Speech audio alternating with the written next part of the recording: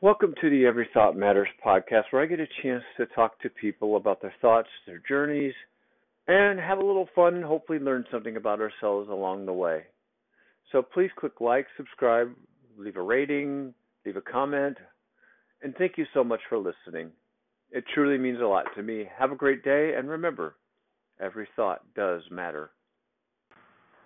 This episode of the Every Thought Matters podcast features Denise Holloway. Denise, with a Y, is a certified life coach who focuses on change management. She's also a fitness pro and a clean crafted wine connoisseur. In this episode, we talk about core values that guide us, the law of attraction, and being a special needs mother. Denise is a dear friend of mine, and I'm proud to have her on my podcast. It's a great episode with lots of knowledge dropped for sure. Tune in, and I hope you learn as much as I did.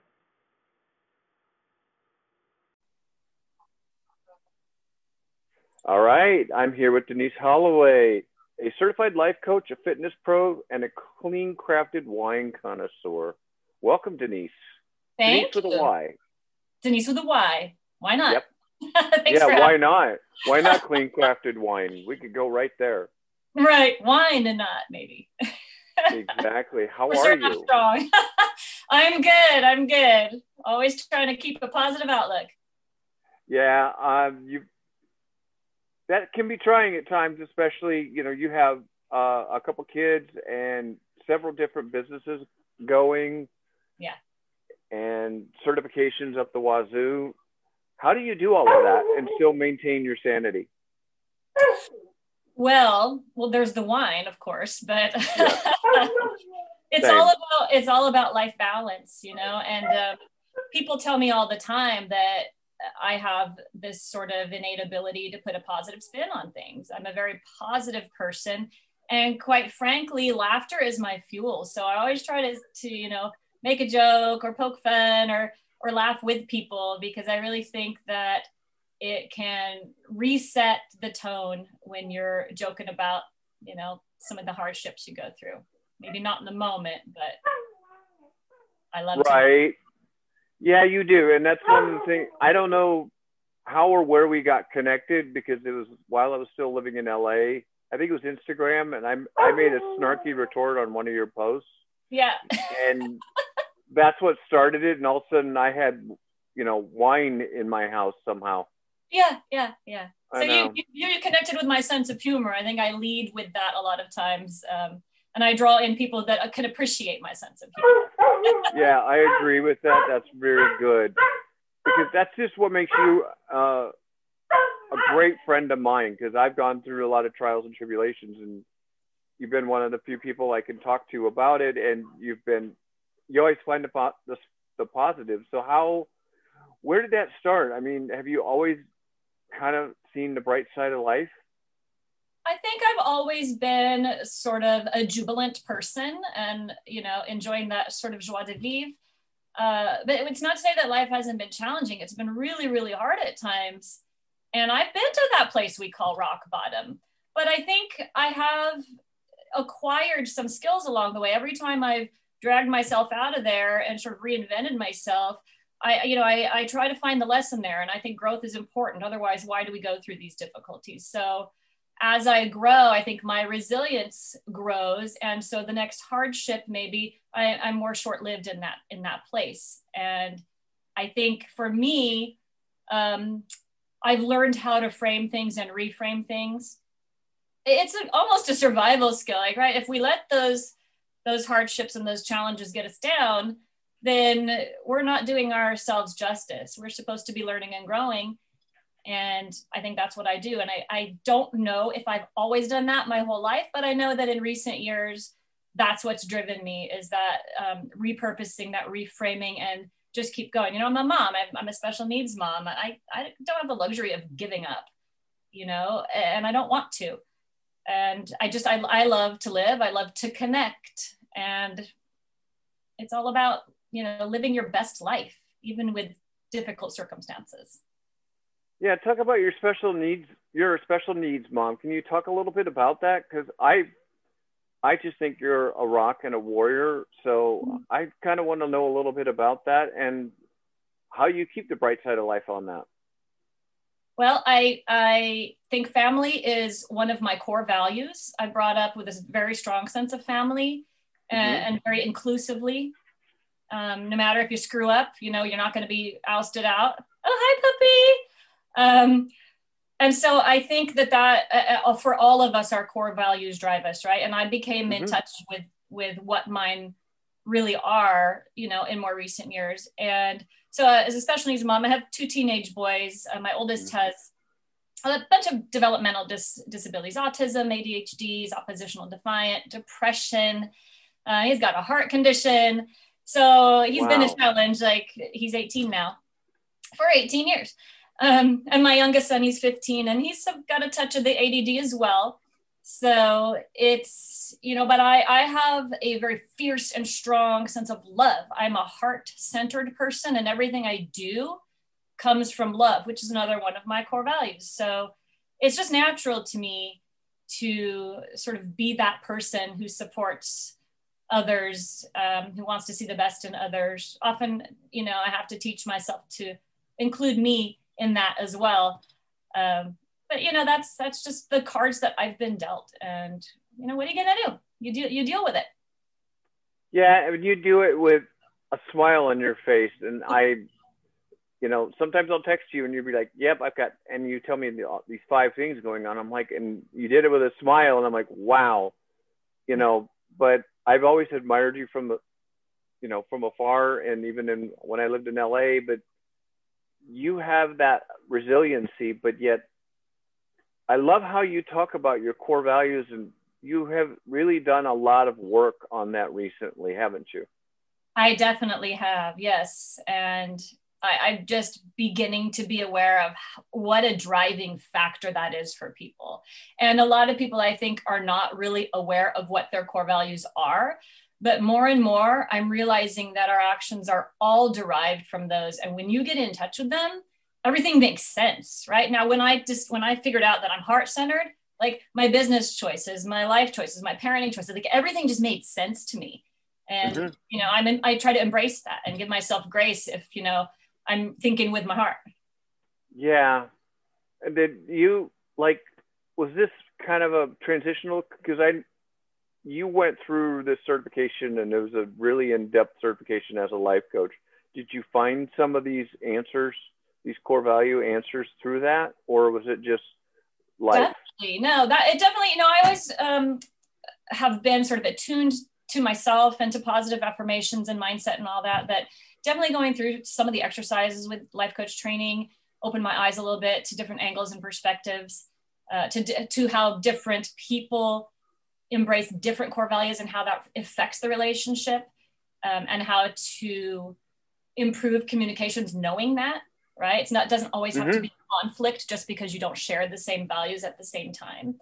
So definitely the life coach training helped that. And just going through the adversity in my life, like I said before, with the different hardships, I always try to turn those challenges into lessons, find the meaning, find the lesson, where's the growth, and learn from there. And it's a lot of introspection.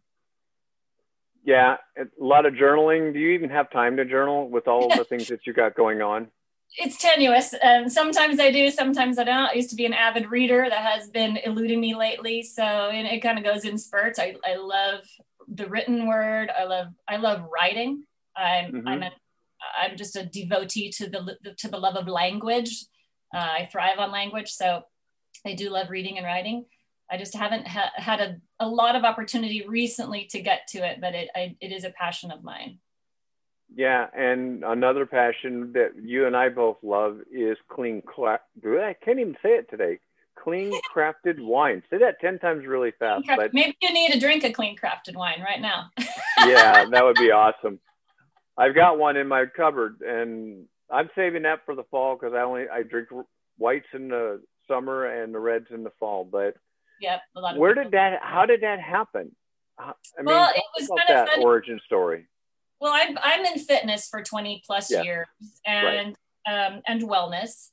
And my philosophy in the wellness and fitness arena isn't just devoted to moving your body and nourishing it, although that is a key component. For me, I take a more well-rounded approach, a whole person approach. So you have to also, you know, every thought matters. Like you said, it's right behind you. You have to also be in the positive mindset. Nutrition, fitness, wellness, it's a mind game. If your mind is not working for you, it's working against you. And your goals are going to reflect that. And the third part of it for me is nurturing the spirit. And that's where the wine came in.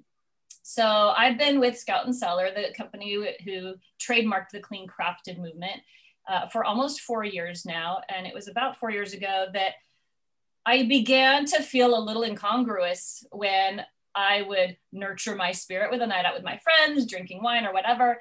And I was actually seeking something that would align more with my organic, natural lifestyle. And I stumbled upon Scout and Cellar, and it checked all the boxes. There was no sugar in it, and I was doing a low carb lifestyle. There were no pesticides or things like Roundup weed killer, which were being found in everything and being linked to cancers and all of this. No chemicals and additives. It's just a pure product of nature. And I had tasted some other organic wines and actually explored those companies as well, but I didn't find the flavors to be that enticing. So the other wonderful part that fit right in is these are artisan craft wines that are actually delicious, as well as more geared towards a healthy lifestyle and environmentally friendly. Small businesses, female growers, like it just worked so well for me. And so I started partnering with the company and offering it to my clients at the gym. And, you know, I thought, you know, if I think this fits with me, I'm not the only person. Someone else out there is going to want to experience this too, because now I'm in alignment, right? I can go out and nurture my spirit and not feel guilty about sabotaging my efforts in the gym or getting headaches from chemicals or whatever it is. It's a clean and delicious product, and I stand behind the company because they also run on core values. So just resonated with me. Yeah, and the founder of it used to be an attorney, right? And now she's like one of the top sommeliers in the world. Is that correct? She's a level 3, so she's level certified 3. Like almost the highest. And she did. She quit her litigation job to pursue wine, and she was doing e-commerce in Napa Valley and getting headaches from wine, and even just one glass. And she thought that it was something wrong with her, but after her research and interviews with growers and whatnot and doctors, she discovered that it was all the junk in wine. And if you think about it, grapes are among the dirty dozen in our pesticide sprayed produce. So that does end up in your wine, and it even ends up in organic wine. So testing is really important. And she made sure that the company has rigorous testing by 2 independent parties, third parties, to make sure none of that's in there. And sure enough, you know, she wasn't getting headaches when she switched to the cleaner wines. So the clean crafted is her trademark, and it's very specific. Doesn't allow much but grapes and sunshine, which is what wine should be. That's correct. The wine should be like that. And add to that, you had a personal friend that suffered from migraines, not just headaches, but migraines from wine, and tried Scout and Cellar. How'd that turn out? This was like early on, about 4 years ago, when I first discovered it. And I was so excited to share it with my friends. And I reached out to her, and she said, oh, you know, red wine is one of my favorite things in the planet. And ever since I had a specific surgery, I can't drink it anymore. It gives me intense migraines. And they said, if you're willing to take a chance, let's share a bottle. And I brought a bottle over to her.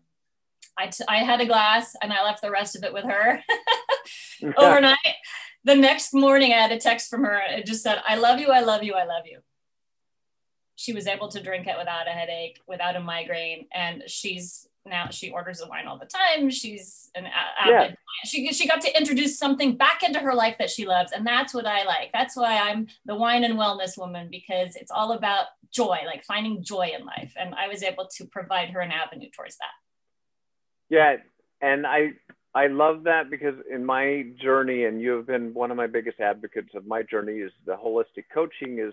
It's all about those 3 things. It's the physical, it's the nutritional, but it's also the spiritual. And wine is part of your spiritual, because that's something you want to enjoy, and it brings joy. And joy is an endorphin. Yes. We all kind of miss that. We miss those endorphin things. And I know go running 6 miles, you can get an endorphin rush. But being with your friends, sitting on a patio, having a good, glass of wine is one of my true joys in life. My friend who's over in Europe right now, that's when she gets back, that's what we do on Mondays is we go drink wine. Right. That's a Yeah. joy. It is a joy. It's a means of connection. Yeah. And you like myself, thrive on connection, right? We love to be with others who lift us, and we love to lift other people as well. And wine is a great connector. It's a social product, and it should bring us joy.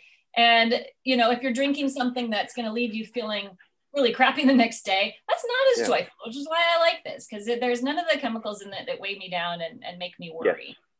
Right. Yeah. And you're right. I don't want to run 6 miles, and I'm in fitness.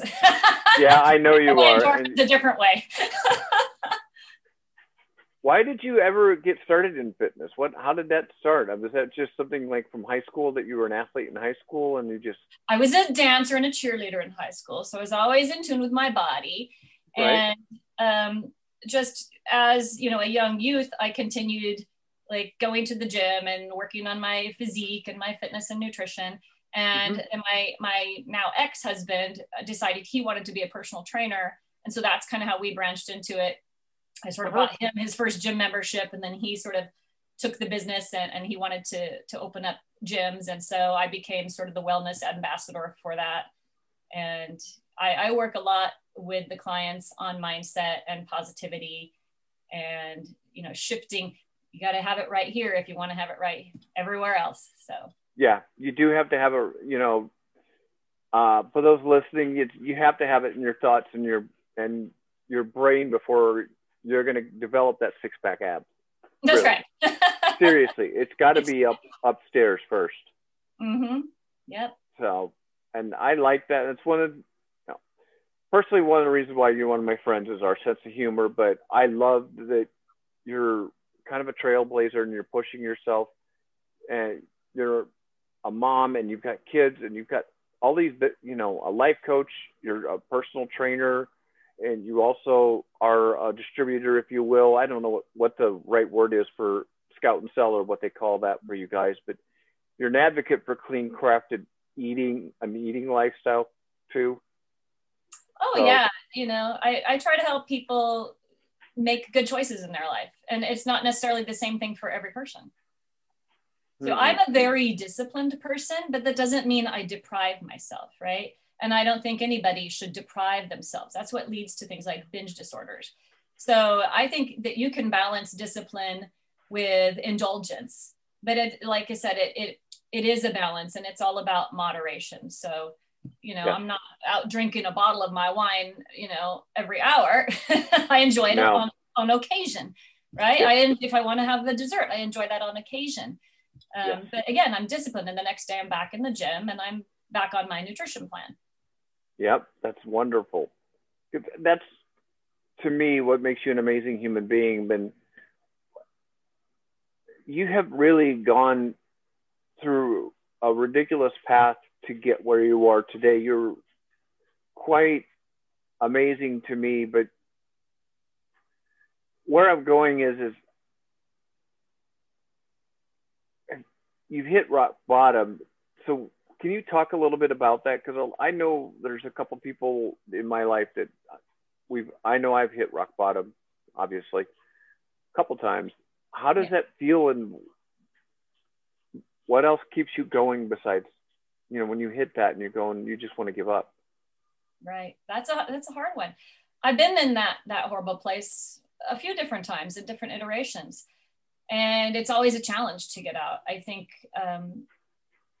it's important not to ostracize your friends who try to help you, even though that's my tendency, right? Just like, leave me alone, I'm going to do this on my own. But that support is important. Reaching out to someone, even if it's a stranger or a support group or a coach or a therapist or a medical professional, I think it's important to surround yourself with people who are interested in helping you and interested in your well-being.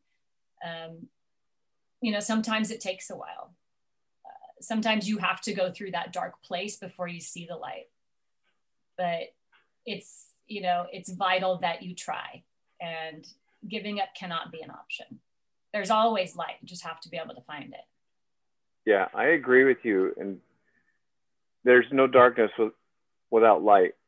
And most people don't quite understand the physics of that, but that's very, very true. So even with the emotions, and that's why I'm about your thoughts, because I think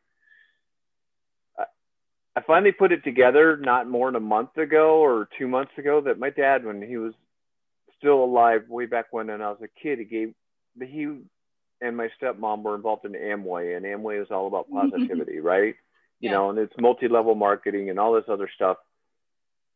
But the byproduct of that was all the positivity. Right, right. Which he gave me this book by Norman Vincent Peale, you know, Change Your Thoughts, Change Your World. And that's always stuck with me. And, you know, some 50 years later, you know, I'm doing Every Thought Matters. And that's a key component. Again, so that's a core value to me in your, you know, vernacular. That's very important to me because, like you said, you're not going to have six-pack abs if you don't change what's in between the ears.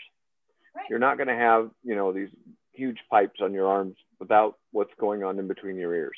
Right. Or any of your goals, really. You want to have an affluent life. You have to be right in the head. Anything you want to pursue, you have to have the right thoughts around it. And if you have those self-limiting beliefs, well, guess what? You're going to stagnate and go backwards instead of forwards. I know. So, you know, being in rock bottom, it's not really a great place to be, as you know. But I mean, did you also experience learning from those places? I feel like you did. Oh, we have that same gene. I don't know, our double helix, or that little spot is the same, because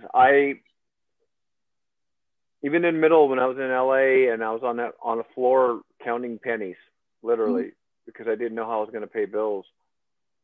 I knew there was a lesson there. Just like a story I've told many times, and I don't know if I told it on this podcast, but one time, rock bottom for me also was heartbreak. I was madly in love with this woman back in 2005 that I'd met, and I knew it was unrequited. And I had that moment where I was listening to a song that she gave me, and I was sitting at a stoplight of Chimney Rock and something or other in Houston, and the tears just started flying. And I knew in the middle of all of that, it was unrequited. But I also knew in the middle of all those tears, and it was a Thursday, and I knew by Monday I would be much better. So I just allowed the tears to flow, and I also knew that. So I knew the lesson was there. I knew I was going to be okay, but I also knew it hurt. So you can be rock bottom at heartbreak, or for me financially, which I've done, and still know that you're going to get there. That was the last iteration for me, was asking for help was the hardest thing to do. It's difficult. It's difficult to ask for help. I agree. And I've been in the position many times where I've had to, and even accepting the help, knowing that I need it, it's difficult. And I'm still training myself to accept it without the guilt, you know?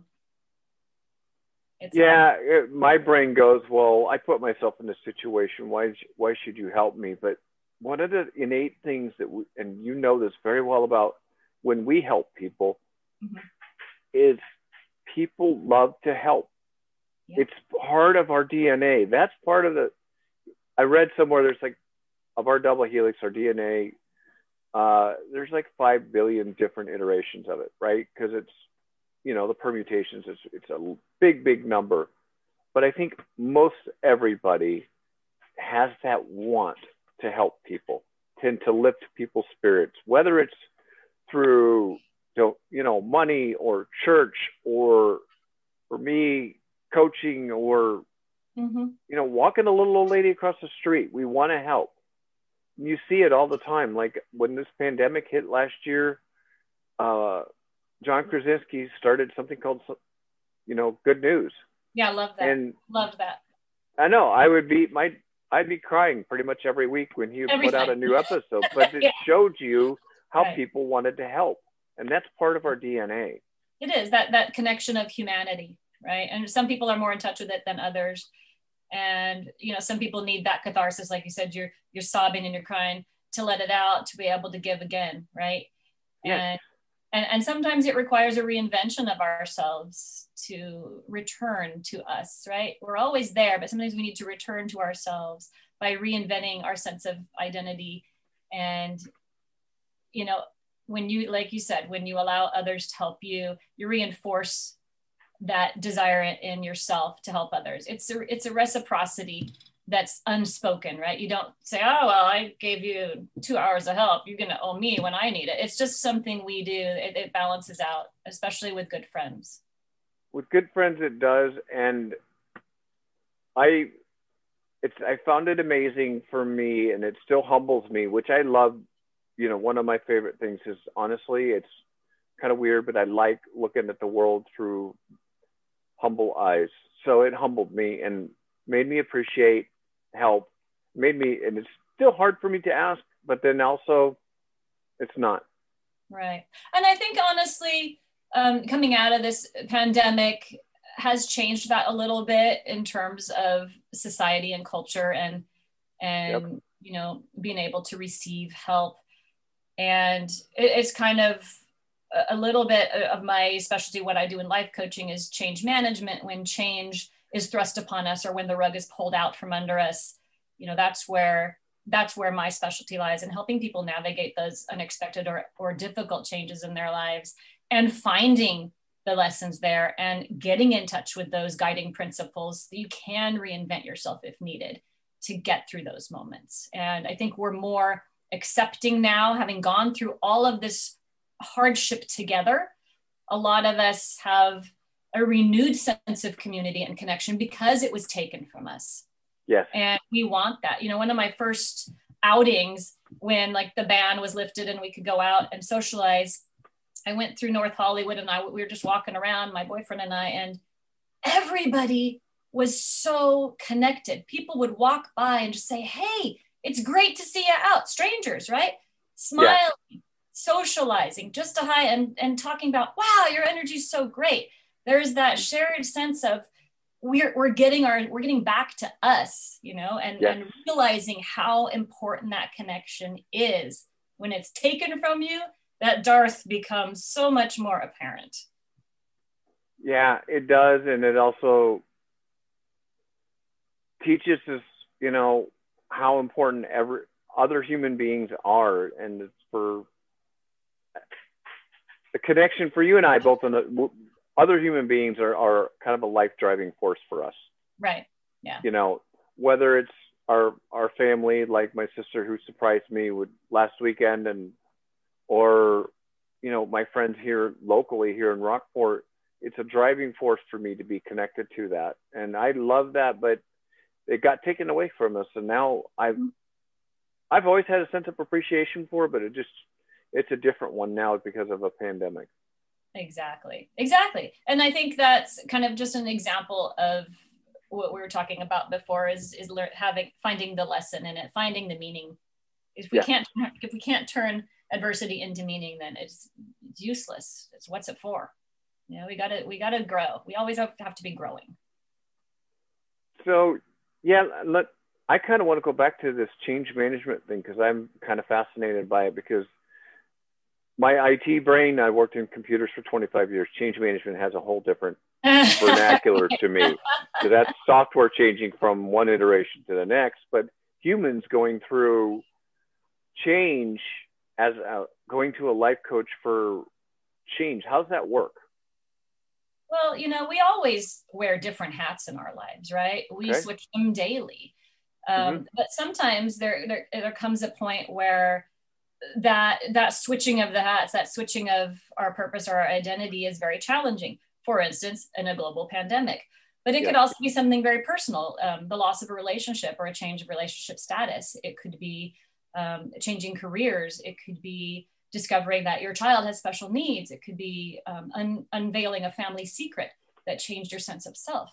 You know, these things that blindside us can leave us feeling like we're no longer in control of our lives. Right. Change is scary to begin with, but when it's big or unexpected or undesirable, it can leave us kind of feeling like we're in a tailspin without direction. Nobody gets it. I don't know what to do. I don't know where to go. I'm confused. I'm lost. I'm broken. And I've been there in different iterations, many different reasons, sadly. But again, here I am picking myself up by the heels, learning from it, growing from it, and then making it my passion I have to follow that passion to channel all of that learning to help others do the same, because you don't have to feel like you're not in control. I can help stop the spin and get you unstuck. And that's where my change management specialty comes in, redefining who you are and who you want to be, stepping forward in clarity and confidence. And how's that different? So how is that different than going to, say, a therapist? Well, with a therapist, there's a lot. I'm not in a position to diagnose or treat mental illness. Okay, so that's where you're going to want a professional like a psychiatrist or a psychologist.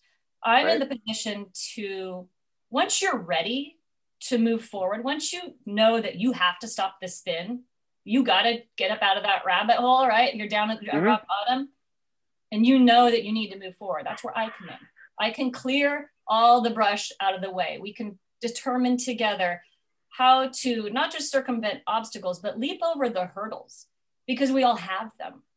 Yeah. And we all have the strength to do it, but sometimes it helps to get another perspective to sort of see more clearly that path, because it gets jumbled with all of the outside influences, with family dynamics, with expectations, and that can really cloud your goal and your path.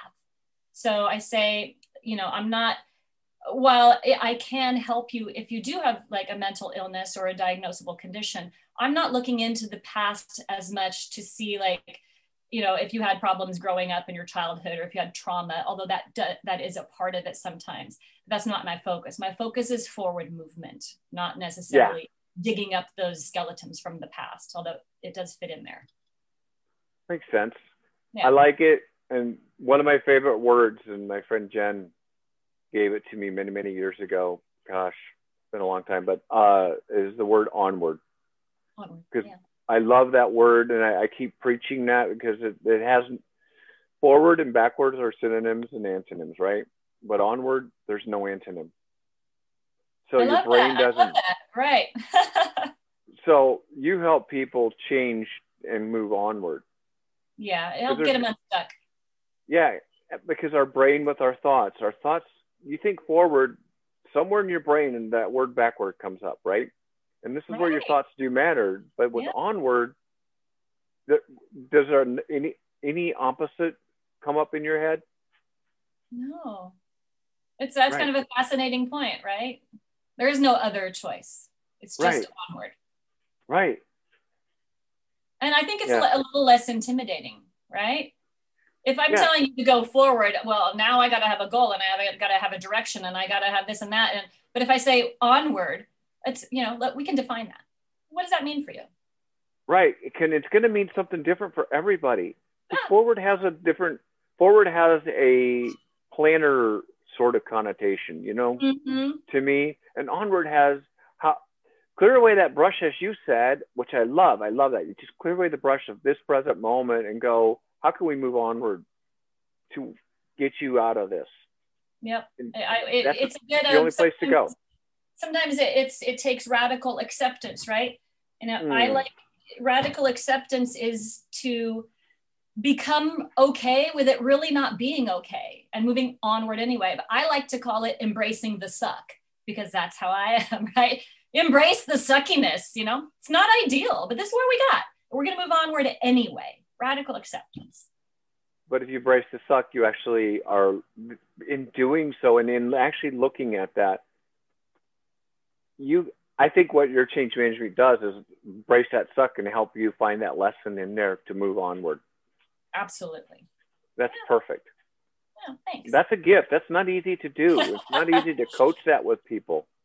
I think I've discovered in recent years that part of that gift is because I'm skilled at intuitive listening, and I can really connect the dots and hear what's not being said. Like, what's going on behind the words, beyond the words? What are you not saying?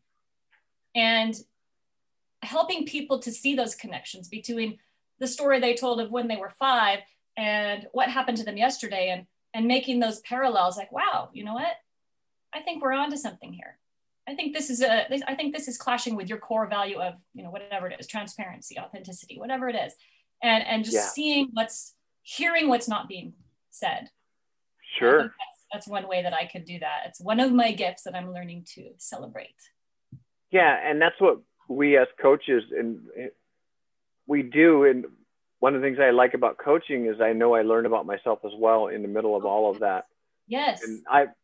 And I'm trying not to be shy about that, because I don't want to come across this all seeing and all knowing. I know that I don't know everything, but what I do know, like, I'm rewriting my whole thing, because I had a lady on my podcast, gosh, several months ago, and her name was Finka Yerkovich, and she wrote this book, Self from Love, and I'm reworking my brand.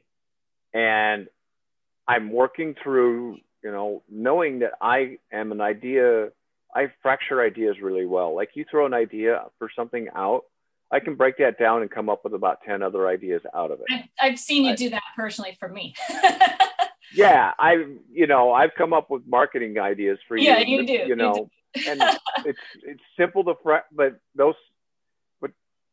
conversely, those things are always out there, but it's just, I take one little nugget, what are you doing? And then I'll branch that out 5 different, 8 ways to Sunday.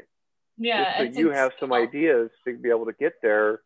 But that's what I do. And I don't know what that's called. I'm still trying to. I kind of feel like that's tapping into the IT part of your brain as well. It's very strategic and I don't know, almost computer-like to me. But what I love about you is that you're just very transparent. You're an authentic person.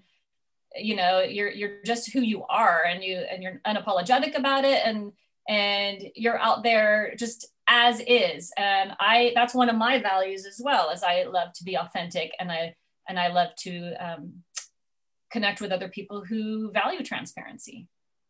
Yeah, one of my pieces is, and I've really starting to really clutch onto this, is that I'm trying to do this podcast because I want to do this podcast, and I do what I do on social media because I want to do it, and it's working for me right now, and I value other people's ideas, but at the end of the day, if you're not paying my bills, I'm going to keep trying doing it my way until I learn that I need to change. Right. And you're a lifelong learner like me. You love to learn. Yeah. Yeah. I don't know what that's called, but I always try and find a lesson. I always do. It's not easy sometimes. Right. Sometimes it hurts, but then sometimes there's amazing gifts that I didn't see coming, That's cool. That's very cool. It is, because, like, the story I've been telling lately is, I was at Walmart for like a year and a half, and the stories again, your thoughts matter. The stories I was telling myself about that job, they were not good for me. Right. And then all of a sudden I get this barista job, and those stories are gone. Yeah. All of those things I was thinking about and now I go and I look back at that time there, and I go, I wouldn't change a thing. Seriously. Yeah.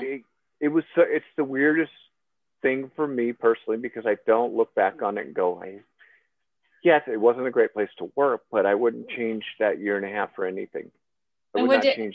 What's informing that? Is it because it led you to where you are? Do you have an appreciation for what you gained in terms of lessons? Yeah, it appreciated it. The biggest one was it taught me about the stories you tell yourself, which, yes, that's a big thing in life. And the story, I tell myself about my work was not healthy for me. And that's not, and that was in the middle of a pandemic, and I was telling bad stories about myself in the middle of all that, and the bad stories about the place I worked. And but what the most fascinating thing for me was I don't look back at that place with anger, which is really wild, because of, they don't treat people very well, but I don't look back at that place with anger at all. I think you were more elevated in your thinking. Yeah, I look at it, go, and I wouldn't change a thing. Absolutely not. Yeah. And it made me think when you said that about the narrative that you had around that job. Oh yeah. how many people just go to work day after day and hate what they do? And how many people tell themselves that same narrative and Yes. do hold on to those negative feelings and do remain stuck there and stagnate, and just how weighty that is and how negative that is. And I feel like that's quite a large percentage of people, especially during the pandemic, right? Right. That's where someone like you and I can come in and help shift that perspective, right? We've all got those hardships, but you know, if you want to make a change, like you said, every thought matters. It And you does. ended up making a change. You ended up making a change and becoming happier for it. Having that appreciation of what you experienced there as not necessarily positive, but not holding any grudge. You know, that was part of your life and you've moved on. Yeah. And yeah, it's the fascinating part is just that I don't look back at, at it negatively at all. Mm-hmm. And I'm not going to, and I go there and shop for groceries every week. So, and I see the same faces and the whole thing, and it doesn't bother me. That's great. Yeah. I mean, what good does resentment and those kind of heavy feelings do us anyway? It doesn't. It just weighs on us. It's the same as forgiveness, right? That's one of the things that I try to teach in my coaching is forgiveness is a gift to ourselves, right? If we're angry with someone for wronging us, holding them accountable for the rest of our lives is keeping the negativity locked within us, and just saying, like, it's not advocating or condoning what someone did. Like, it could still be wrong, but you can just let them go, knowing that I didn't like what you did, but I'm going to move on, right? And not holding on to the negative jail of unforgiveness. I feel like it's kind of the same thing. You don't want to look back and just harbor so much resentment about the past, because then you're going to be living in the past, and we want to go onward. Yes. And I've, through my journey in life and a lifelong learner, I've learned how to let go of the past. And I used to hold on to it strongly. I used to hold on to it like it was, my last piece of furniture in the middle of the tornado, literally. And what good comes from that? Nothing. Nothing. And I'm going to piggyback. Yourself, right? Yep. Mm-hmm. You're really resisting yourself. Punishing yourself for someone else's crime. Yep, I agree. But let's flip forward to this forgiveness thing, and this is one of my pet peeves, but I think people don't understand that forgiveness starts with forgiving yourself for making that choice. Whatever, say it's a bad relationship and you're in that relationship too long, that story you tell yourself, you got to forgive yourself for that. I think it's hard for people to do. They get stuck in the should haves. I try to eliminate the word should from my vocabulary. I still slip up every now and again. I might have said it today. But I think when we hold ourselves accountable to a should, like, well, who said it should be that? Is that society? Is that my mom? Is that my inner voice? Like, where's this should coming from? I get to determine my should. And sometimes I make a mistake. I don't want to be held accountable to some ambiguous standard that only exists in people's heads. Should and need are two words I avoid. Like, need, just general, because that gives you this air of superiority. Yeah, entitlement over that person. Yeah. Like, what they've been through, and you don't. What, and most of the times, especially as a coach, you only know the stories they're telling you. Right. And because you talked about being an intuitive listener, you can get behind those stories and figure out really what's truly going on there, because being an intuitive listener, you can see what's in there, but you don't still really know the whole story. So that's why should and need, I just do not like those words. Yeah, I hadn't thought about need in that way, but it makes perfect sense. It kind of resonates in the same way. And what you're saying is so true. Even when I'm trying to communicate with my son who has autism, his worldview, his perception of events and the filters in which he sees things through are so very different from mine that I can assume that we're on the same level, that he sees whatever infraction it was like I see it. But for him, it's a completely different experience, and almost an innocent one, even though I might be pissed off, like, how could you do this? That you didn't see how it hurts me and blah, blah, blah. But to him, it's very, with autism, it can be very it's self-oriented. And he's not thinking about it as a repercussion on me. He's thinking about filling a need, right? Uh, and it's hard sometimes to remind myself that we all, autism or not, have different filters, different worldviews. You might have seen that visual of the numeral, like it's a 6 or is it a 9? One guy standing on one side of it, one guy standing on the other side. He sees a 6, he sees a 9. They're both right, and they're both wrong. Yeah. So I remind myself of that a lot when I'm talking with my sons. Well, I think we should remind ourselves a lot with that when we talk to everybody, though. With everybody, right? Right. Even, I go down a rabbit hole of people are mirrors, and I really believe that how I feel about I want to reflect back to people, especially my coaching, and even as a barista, I want to reflect back the positive of that person that's standing in front of me. Nice. To mirror back their good stuff as far as I can do that.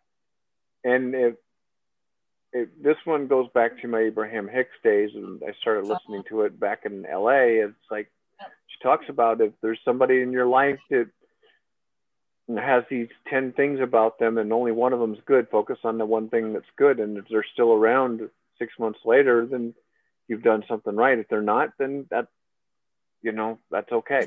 Right. Yeah. I love that. I think that's you have to. The approach. Yeah. And it's also a way to sort of make sure that you're surrounding yourself with positivity instead of toxicity. I like that. There's a good quote in there somewhere. And I like that. Right. A bit of manifestation, I believe in that. And as a matter of fact, maybe sometimes too much. So this last week, I was having a great challenge with my son, and I was very focused on it. And you know about law of attraction, right? And I'm telling myself, stop dwelling. Like, it's in my head. Stop dwelling. You're going to attract more. Sure enough, ants in the kitchen and a clog in the drain. Same day. I'm like, I get you, universe. I hear it. But, I think, to some extent it's true. We receive what we put out there in the world is what it comes down to. And I know it because I find that I love it. Pretty much every customer we have that comes in that shop. And yesterday was no different. And it was ridiculously busy. And this wasn't a really busy weekend, like for tourists or whatever. You just got to kind of look at everybody, and I try to disarm them and then get them to smile. And then they go all about their day and, and walk away, not just because of the shop, but just because they felt like they were present and they were seen. Right, that's the best thing you can do to people. Validated. I agree. And as a matter of fact, it must have been like 10 or 15 years ago that my best friend sort of gave that example to me, because that's how she lived her life.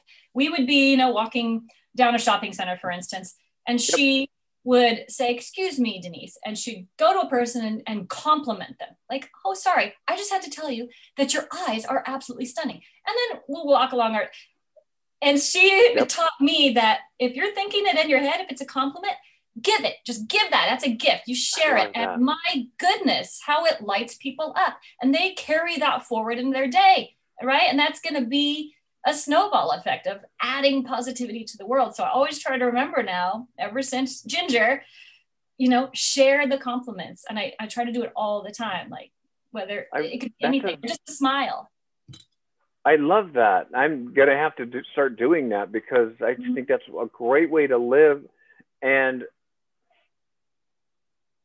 I believe, my own personal belief, and some people probably think it's whack, but our collective consciousness over the past about 3 years is starting to break.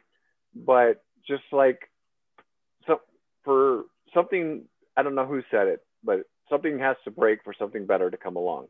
And I think that's what we're going through as a collective consciousness. Right. Yeah, it's kind of breaking it down to the rawness and being able to build it back up again. Right now we're breaking ourselves down to very tribal elements, but I think in order to do that, it's going to build up something even greater and better than what we had before. I love that. I just do that. And doing that, if that compliment's in your head, tell that person. Right. How often do you have one and you keep it locked up, right? Like you pass someone and say, "Oh, cool jacket," in your head, and you keep it locked in there. Dude, cool jacket, right? Just make them smile.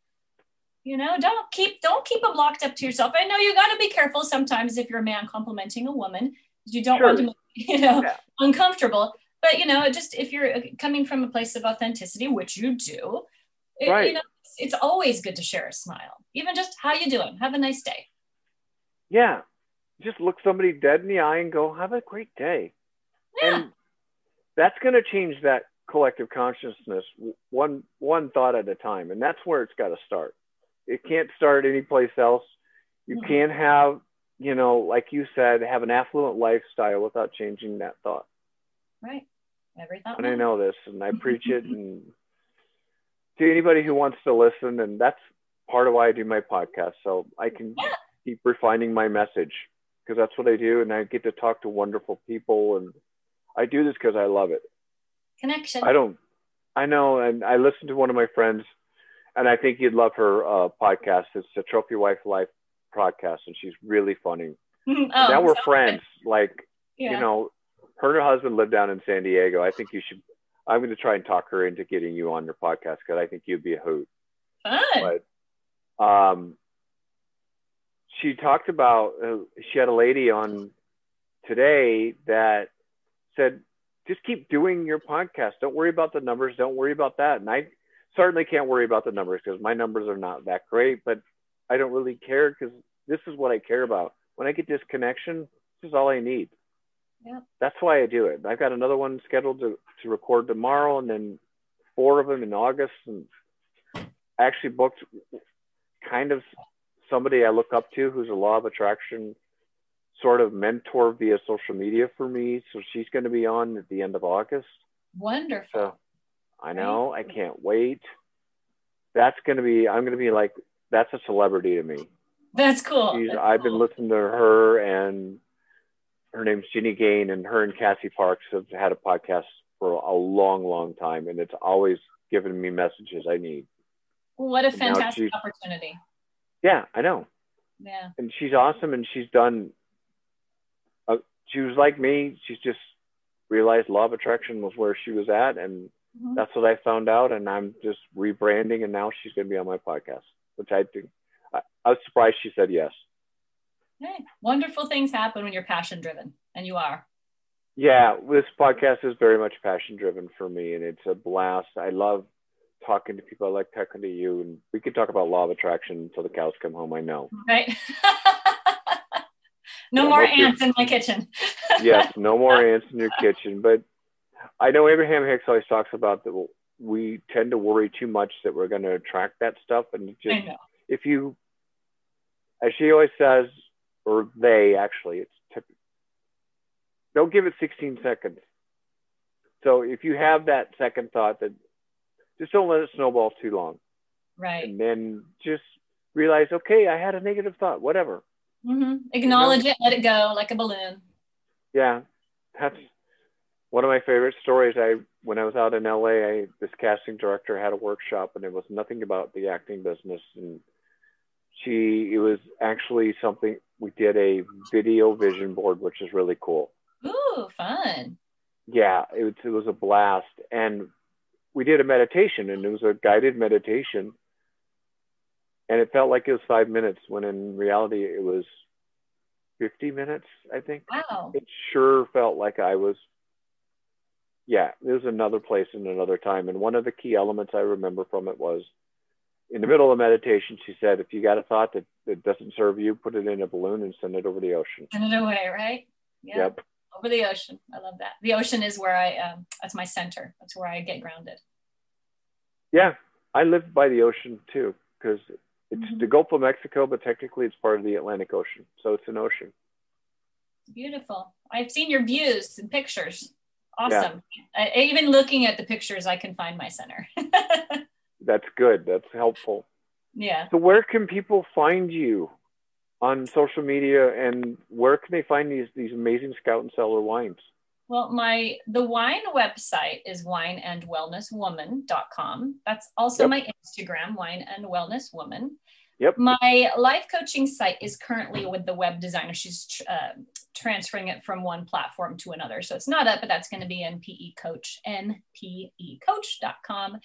And people can always, email me, be well with D-E-E, I'm D, at gmail.com. That's hilarious. Yeah, or, you can connect me with folks that ask. I'm absolutely. Yeah, we're both elevators of others, and that's one of our gifts, and that's kind of a core value of mine. But yes, I'm going to ask you one final question. Use one color to describe your personality. I want to say, so I love purple. Obviously, I'm surrounded by purple, but I don't think it describes my personality. I think I would be like a sparkly yellow gold, because I like to leave a little sparkle everywhere I go. And I feel like it's vibrant, and I tend to be vibrant. Yeah, you're very vibrant. Unapologetically so. Yeah, you're awesome. If you ever want to do a deep dive into that, there's a whole literally black hole of information on the internet about what your color is and how it describes you. I'd always find that fascinating. I love that idea. I think that sounds fascinating. Yeah, because we have to do stuff that fascinates us. Yeah. Mm-hmm. If it doesn't, why are you doing it? Exactly. Stuck in a rut. Exactly. Well, it's been great to talk to you. I've learned a ton, as usual, on my podcast, which is great. And I've also got a note to look at my core values and see what those are. I love it. Really write those down to see, make sure that everything I do, and I love the idea, and I think everybody who listens to this and makes it to the end of this podcast, you got a compliment for somebody, don't lock it up, unleash that, be kind to be respectful, but pay it a nice compliment. People love it. People love it. And you'll feel good too. You'll feel very good in giving it. Mm-hmm. All right. It's great to talk to you again. And I do appreciate you coming on my podcast. Oh, it's my honor and my pleasure to be here. All right. Great. I appreciate you. I love you. I will talk to you later. All right. Thank you so much. Bye.